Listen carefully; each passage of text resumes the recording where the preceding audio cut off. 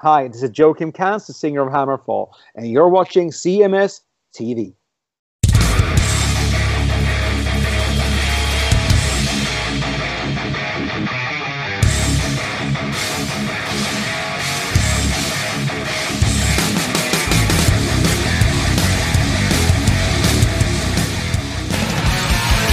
Killing for the people, we were killing for the state. We were killing just for killing, and we did it out of hate. We were killing for the innocent, and you can catch a breath, and the motherfucker cries out. There was bodies in the garden, there were bodies on the street. There was carnage begging pardon, and the body at my feet. We were killing for the innocent, and you can catch a breath, and the motherfucker cries out.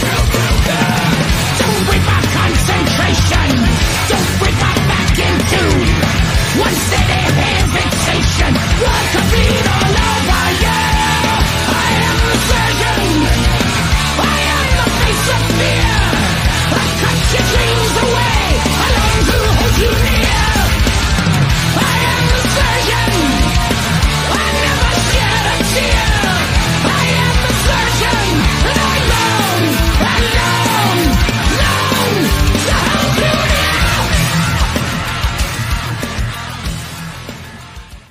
And we are back. That, of course, was Overkill, brand new stuff from Scorched. That one was called The Surgeon. And here's the surgeon of all that is thrash metal, Mr. Bobby Blitz Ellsworth. Bobby. Might I say to you, hello from the gutter? Hello! That wasn't a very good impersonation, Eric. I'll work on it, sir. I give that like a 4.5 off of the high board. Welcome, my friend. We're so happy to have you. Thank you. Chris, I remember, I think the last time we talked, we were just a stone's throw from Bourbon Street in the Big Easy, wasn't it? Yeah, probably. A couple of years ago, right? 2020. Yeah. Could be, man. Well, I'll tell you what, Bobby. Let's talk Scorched. Another killer record. A little bit different than you've been doing, but at the same time, Overkill is Overkill. An Overkill record, while it has changes, it's not like you open it up and you get a rap record. It is always what it is, man. You know what it did to me right now when I just heard it? It made me go, That's how kick-ass it was. Warmed him up. I think that you hit it on the head. I mean, obviously there's some diversity here, but and we like to push the parameters, but I mean, we are what we are. Or was it Popeye? I am what I am. That's all that I am. That's right. And it's, I mean, it's kind of cool that I suppose this many years later, there's a couple things you depend on, that the taxes are going to go up. You're not going to know what the fucking politics are, but an Overkill record is going to have some thrash on it, you know? That's right. Exactly. And this one definitely does, man. I love it. It's so, you really, and I don't want to say it like you were bad and then you're good, because I love the band. But I would say, quite honestly, from about 97 to now is like kind of the second phase of Overkill. Like there's the early phase, and then there's like from the underground and below up, which is just been menacing. And not only is it menacing, but it's on such a regular pattern, which I love. I love the fact that every 2 years I get a new record, man. That's just perfect.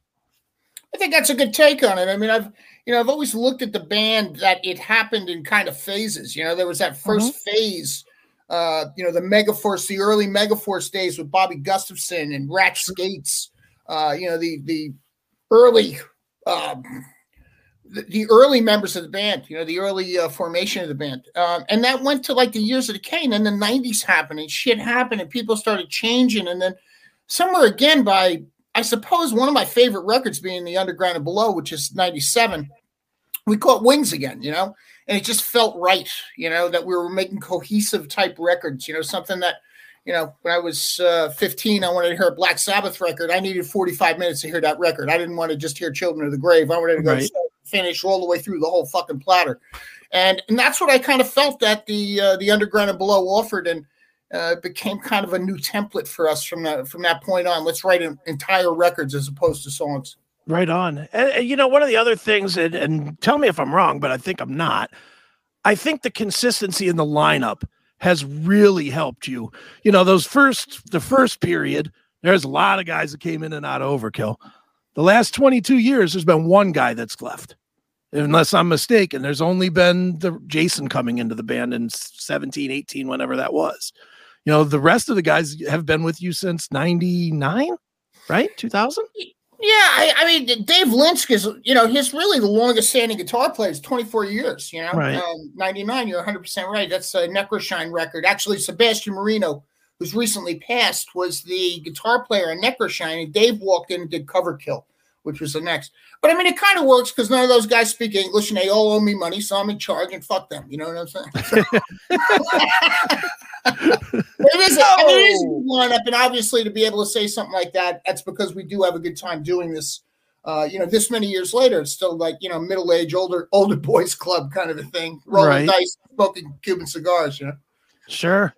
Now let's dig into Scorched a little bit because it was different for you. Obviously, it's probably the longest amount of time you've ever had to write a record because everybody had a lot of time to write or sit home or do whatever. And you're not a guy to sit home and do whatever. You're a guy to make metal.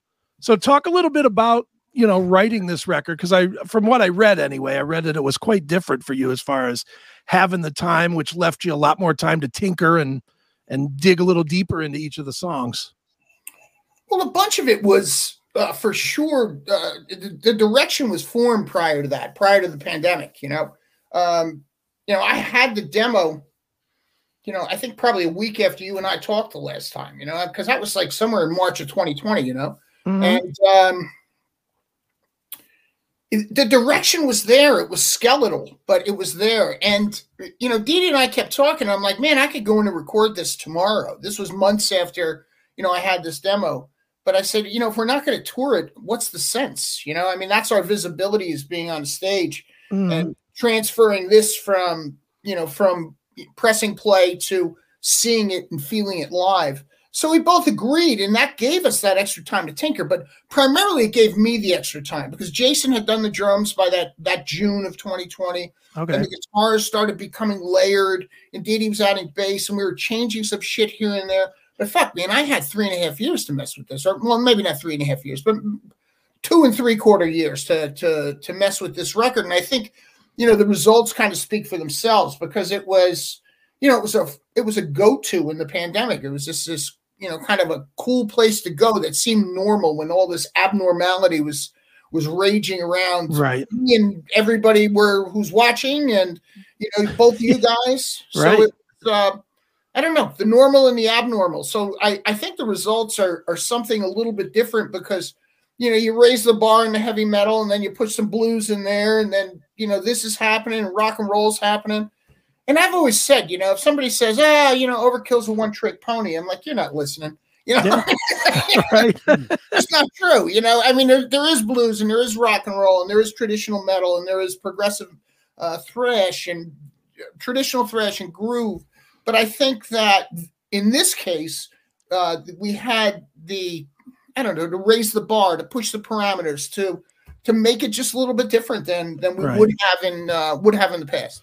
Right. It's evolved a lot, like especially sonically. Like I took a trip back to the Megaforce early days today, watching some live stuff, listen to the first albums and such, just getting refamiliarized with it. And then when what Chris just played me right now, I was like, holy shit. I mean, that just sounds like a whole new world. You guys have really evolved, and it just sounded amazing what he just played me, I have to say. That's a great compliment. One of the things that I like about this record, or, it might be my take on it, is that, the production quality on it it's from two eras. It's from the current day, and it's also from the days gone by. So like when you're putting this record on and it opens with the song Scorched and you hear this, kind of lone guitar introduction, it's reminiscent of something in the 80s. And then when everything kicks in, you get this modern kind of a drum punch with, really cool old school room resonance and then a scooped guitar. So it's like, It's kind of like listening to 1985, but sitting in 2023 doing it. But so your voice sounds so good on it. Yeah, I just thought it was the greatest fucking thing when Colin Richardson and Chris Clancy started messing with these, with these tracks. I was like, oh my God, they're creating like duality here, audio duality. And I was really impressed with where they were going with it. Right. Well, Colin's amazing. I mean, Colin is absolutely, he's the surgeon really, because that guy is an absolute master. The other guy you worked with too, that you didn't mention that I think is the best in the business today is Mayor Applebaum. his mixes are fucking incredible on everything he does. Great choice working with him, man. Well, he's been he's been on our radar for a long time. Mayor's, I would say he's a friend even before, somebody that we worked with professionally. I remember running into him in NAMM years ago, and him following me around going, I want to do an Overkill record. I want to do it. I'm going, yeah, stop bothering me, kid. Get the fuck out of here. Go get me a beer. Beat it, kid. Scram. Yeah, beat it, scram. Get off my fucking lawn. But I think that he was the right choice. And Colin, we didn't know we were going to need a mastering engineer, and then Colin says, "No, I don't master this. I use Mayor." And we're like, "Fuck." Well, I said, "This is the time. This is the time to to break into that end of working with somebody new." And I think he did a great job for it too. It's a record you can listen to at really loud levels without tiring your ears out, which is huge, man. I mean, it's like sometimes I go, "That is the heaviest shit I ever heard," and after 3 songs, I'm like, "I gotta take a break.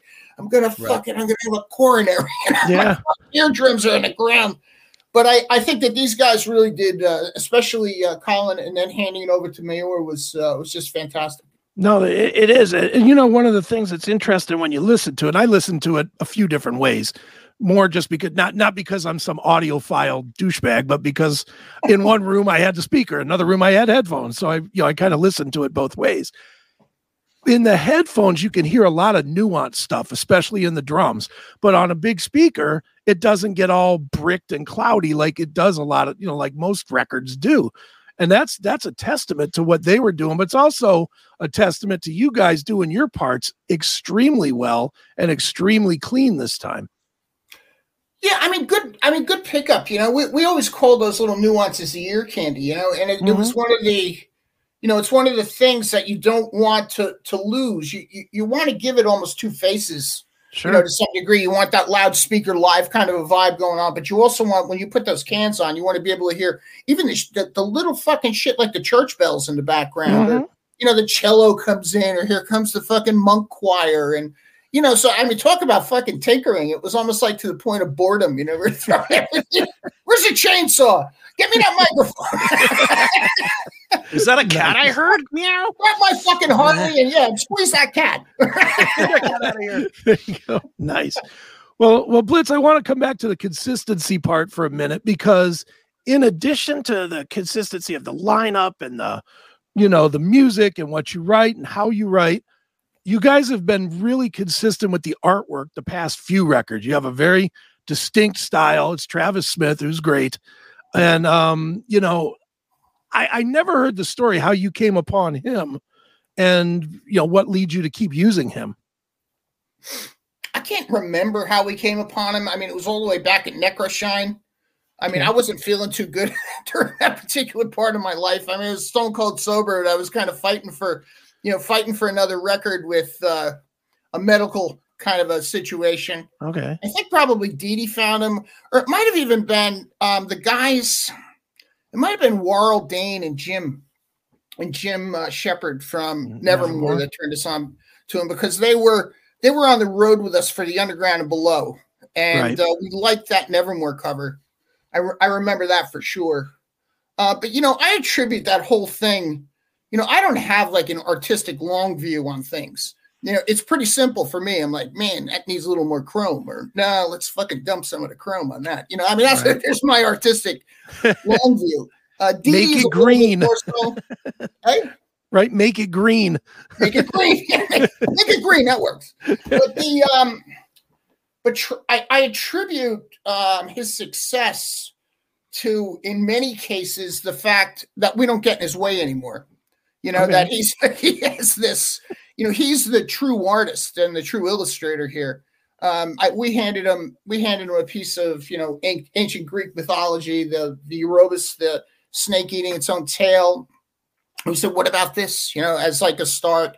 And he started messing with it. And then he came up with these 2 demons facing each other. Are they saying, let's get the fuck out of here? Are they saying, fuck you? Or are they saying, is it conflict? Is it fear? And the fact that I didn't even know when looking at it what he was trying to convey, but it conveyed, 4 or 5, 6 different things in my head. I said, he's onto it again. This fucking guy, he's onto it again. So when we picked that particular illustration, we said, we got to make this more overkill. The name Scorched came in. The guys voted it. I wanted Twist of the Wick. They wanted Scorched. And, I was like, all right, I guess that's 4-1. Let's go. Let's see what happens. And, started out in the fire, and it looks like something that should be framed on a wall, Right. Not in a monastery, but for sure in a heavy metal, listening room. Right. Definitely, man. Well, dude, obviously, man, the bread and butter of Overkill is touring. So I'm sure you have a year's worth in the pipeline. So what are we looking at this year? Hold on, let me check this. Okay, we're good. Exactly. I keep looking at you, Eric. I keep looking at you with that gun over your shoulder, man, and I keep thinking that it's pointed at Chris. He pointed says at bad me, things so I ask about good cats all the questions. time. He's Who always is talking that? Is shit that about like, cats. who I is love that? cats. So this gun tonight is pointed at Chris. Where he says anything bad about cats, that's my Italian grandma, and she's gonna. He came close. He came close. Yeah. We just talked about the cat. That's right. There you go. The touring starts on the 13th in Europe. We're taking Exhorter and Heathen. Wow. So it's going to be an American jaunt over through Europe, approximately a month. We're looking at the U.S. At the end of June into July. Okay. Then the festivals. I think we're doing Blue Ridge in Virginia. We're doing that too. Hey, I'm gonna do Blue Ridge also. That's like the biggest festival in the U.S. or something, right? It's like the most bands, I think, or something that happens in a couple day period. But I don't know if we're playing the same day. But I play for Stephen Piercy. He plays with Stephen Piercy. Right. Oh, that's so awesome. I think we're gonna be there too. Oh, that's gonna be cool. Yeah, I mean, it's September, right? It's yes. It's September. I heard there's no like air. It's in Virginia, but it's like you can fly. Like the closest airport is South Carolina. I'm like, bro, that's great. just a half away. But we're doing that. There's some stuff over in Europe. Then we're going to run the whole gauntlet again. I mean, it's always a double run for us. Sure. A double dip to Europe and the U.S. Try to compact it. I mean, we did these old guy. Do the work before the tours, then go out and roll those dice and, drink some 12-year-old scotch and, have some decent fun. We don't get to spend that much time together anymore. So it's still kind of really positive for us to go out there and, I don't know, just like, just start the fucking machine up, change the oil and just say, God damn it, that motor is still running. Right. Now, are you doing any of the big ones this year? You doing Vakken or Sweden Rock or any of those or? No, we're not. We did Wacken last year. We did a couple of them last year. But we're not doing Hellfest. We're not doing Sweden Rock. Sweden Rock's honestly is not that big. People just love it because of how cool it is. I mean, you've probably been there, Eric. I mean, it's awesome. I mean, it's just in the middle. We don't get to go to Europe that much. Jacket during the day, but nice. It's just a great festival. So we did Wacken last year. We did a couple of other things last year. We're doing one in the UK called Mannerfest. I guess there'll be probably half a dozen of them over the summer. And then, by September, we'll be at Blue Ridge and then gearing up to either go back to Europe, South America, or the US. Where is the Overkill audience biggest? Is it overseas or is it here? Right here in this fucking computer. That's where it is. You're the last two, Chris. Come on. I honestly, it's always hard to tell because there's no tangible product anymore. You have to look at it with regard to streaming. So it's not like, the streaming in, this part of Germany. I'm sure somebody could give me those numbers, but it was always pretty even when it came to Europe and the US. But the U.S. always had like a bigger kind of a pull for us, and that's I think it's obviously based on population. I mean, all of Western Europe doesn't equal all of the United States. I mean, there are just tons of people on the East and the West Coast here, and even in the South, Texas, et cetera, the big cities. So it's always been the U.S. for us that I think that we can do bigger shows. And we're not like we're like a House of Blues band, but there's some areas, that we go. I mean, Jersey, we can do 2,500 people in a theater. You know, I mean, and that's a good thing. We're trying to end at Asbury Park this summer. That's Bruce Springsteen territory. They have an outside venue. It holds 5K. You know, I mean, obviously, I don't know if we could do 5K on our own, but I mean, we would need good support, for instance, to do something like that. So I still think the U.S. is probably the bread and butter for us. Right on. Now, I got to ask you about one guy that you work with on occasion, because everybody works with him on occasion, Phil Demmel. And I mean, he's obviously great. You know, I mean, he's an unbelievable player, and he can play a lot of instruments. But how do you approach somebody like that? You know, he's kind of everybody's Swiss Army knife, so to speak. Lamb of God needs him for a gig, he's there. You guys need him for a week of shows, he's there.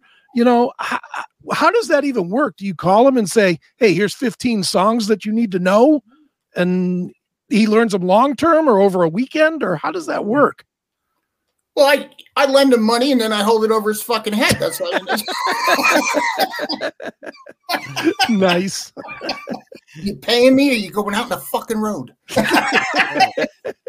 Oh, he's a great dude. I met him through the Metal Allegiance guys. I mean, I got into the Metal Allegiance thing because of Mark Mengy. He's just an absolute pain in my fucking ass. And that's the only reason I joined. I mean, the guy just continuously busted my balls on and on. But I mean, I knew a bunch of the other dudes that were there. I knew Gary Holt. I knew the Testament dudes and Mike Portnoy. And Demmel came in, you know, and it was just, you know, Mengy and I were talking one day about doing this thing called BPMD, which turned into BPMD. And it was like cover songs of the 70s, you know. So we're covering Aerosmith or Screaming Teddy out of Motor City Madman. And, you know, some of the shit I grew up with, you know, I was doing some Cactus and Mountain. I mean, I was having a fucking time in my life. But Demmel seemed like the right guy for it, you know. So that's where Phil and I have like the relationship is from doing those covers. And we still do stuff. We still even record together, you know, to this day. 70s stuff, 80s stuff, just for a kick, you know, something you can throw in the can and make a record. But I think you hit the nail on the head. He's like a Swiss Army knife. He's you know, you can apply him to many different situations and he can fit in perfectly. So when we came out of that, you know, Peter pandemic, you know, just like panic because we had one of our dudes just couldn't make it. I was like, yeah, no problem. Send a list. I was like, done. How long in advance did you give him the list? Was it weeks or days or what? It was about 35 minutes. Oh, come on. Oh, what? No. It was about 6 weeks. Okay, so that's plenty of time. And we flew him into Jersey. We actually did a place called the Wellmont Theater in Montclair, New Jersey. That was a makeup show, but it was like right when Peter pandemic was, you know, starting to not show his face anymore. So we got into that show and we had some guys with some vax issues. Right. And, you know, Phil was like, I'll do it. And so we already had rehearsed with Phil for this one show. And when we had the same issue come up with the tour, it was just a quick call. And he's like, yeah, he goes, let me just clear it at home, talk to the family and make sure that we have no family plans and I'll be there. And that's the way it worked out. Very cool, man. Well, the family plans are paying the family's bills, I would assume. Lend him money and hold it over his head, right? That's it. Works every time. That's it. Is he really a biker? Nice. Well, Blitz, I got to ask you this one question. It has nothing to do with music, but it's something that I just stumbled across and I know nothing about that you're involved in, or maybe not anymore. Are you still doing the chocolate business? No, that was that was sold about 2015. Okay. I was married to a really nice European woman, a Dutch woman. But apparently I like divorce better than marriage in many cases. So I've done enough. So no more chocolate. I only like to say that just to humor the whole thing. But she was, it was a business we started here when she immigrated here. Okay. In 2004. And I had 2 brick and mortars with her between 2004, 2015, a place called Nyack, New York, which is right in the Hudson River, real eclectic little village. And one called Newton, New Jersey, which is about 15 miles from my house. And they went mad. I mean, it was a Dutch girl in a European chocolate shop selling Dutch chocolate. I mean, it was nothing more authentic in the area. Right. Somehow I can't see you standing over a pot with a thing just churning up some chocolate. Bro, I can tell you, you could look at the books, right? And you could see whenever I was in the store because, you know, would you make up your fucking mind and $40 a pound just don't go together? So you could just watch the revenue go. Right down to nothing. I was behind the scenes very soon after. You were a silent partner. That's what. Silent partner. Correct. Nice. Well, Blitz, I'll tell you what, man. The new album is fantastic. It's called Scorched. When is it out officially? When does it officially hit? It's the 14th of April. Okay, so a couple weeks. There's some other metal band releasing that day. Some San Francisco band. I don't know. That's if they have any money left from buying Scorched, right? They can buy that. They can buy that one. Somebody goes to me, "You're releasing the same day as Metallica." I said, "Put them up, motherfucker." Right, dude. That might be a good day because there's already people buying. There's already people. Why not? I mean, shit. I mean, I know we're not going to do the same amount, but I mean, it'd be great to be compared to them on such a day. It would make sense if, like, Amazon or something said, people that bought this are also buying this. That would be great. I think that would be a great thing. That would make sense. So it's the 14th of April. So just a couple more weeks. The production video's done. You know, we're doing press up the wazoo. Sure. I got a couple of these steam yards. I got Don Jameson coming up. My press girl's like, "Yeah, I got Don Jameson at 7 a.m." I said, "Who the fuck wants to wake up with Don Jameson?" Nice. And I'm going to tell him that when I get on the air with him tomorrow. Hell yeah. That's good stuff. Well, dude, where should we tell people to go to pre-order the record or buy it? And if there's vinyls, all that stuff. You can get it at nuclearblast.com. You can order the green and the black vinyl there, some double gate folds, etc. There's going to be a cassette that we actually did a layout for. I mean, more of a novelty, obviously. But it will play if you have one of those old cassette players. Sure. CDs, downloads through there. And, of course, all the other outlets, the Amazons. I mean, you put Overkill Scorched release in there, man, the whole page is just right. You know, so Nuclear Blast is probably the best way that helps us directly. What about merch, Bobby? What about merch like the badass Overkill shirts? You guys always have the most badass shit. Well, you can get it at wreckingcrew.com, which is ours, or you can follow links to what's called JSR Direct. Right. They're out of New Hampshire. They handle all of our online sales. You would go there anyway, even after ours. Overseas, it's a company called Merchland out of Germany that handles it. So we're pretty set up on both ends. There's a whole bunch of great stuff coming out. I mean, but I'll tell you, you know, when you look at an album cover like what you see on Scorch, and I remember we're talking about Travis before, and I looked at it. I'm talking with Dee Dee, and we're both looking at it, and I go, "Great fucking T-shirt, man!" Nice. Awesome. Well, one more time, man. The album is called Scorched. It is Overkill. And Bobby, I figured we would wrap this one up with the lyric video for Wicked Place. So maybe why don't you tell us a quick story about that song to wrap it up? Well, you know, I mean, we talked about the diversity of the record, and, you know, and we also just talked about doing 70s songs with Phil Demmel. And one of the things I first felt when I heard this, I heard the original riff, and I got on the phone with Dee Dee, and I'm like, man, it's like fucking Foghat on steroids. I was singing this in the shower when I was like 14. You know, it's just that thick blues ride that takes you kind of to another era. And it was so funny because somebody asked me when we were doing interviews, they're like, "What about Wicked Place?" I said, "How does a metal band do a big fat blues ride like that?" I said, if you were interviewing Ozzy in 1972, he would tell you he was in a blues band, not a heavy metal band. So I think that it comes from that era, and something I'm really proud of because it reflects my youth and reflects my influence. So here we go. Take that blues ride, Wicked Place. All right. Well, here we go. From Scorched, it is Wicked Place. And Bobby, thanks so much for joining us once again on Chris Hagen Presents. Good fun, boys. Thank you. Thank you, brother. See you, man.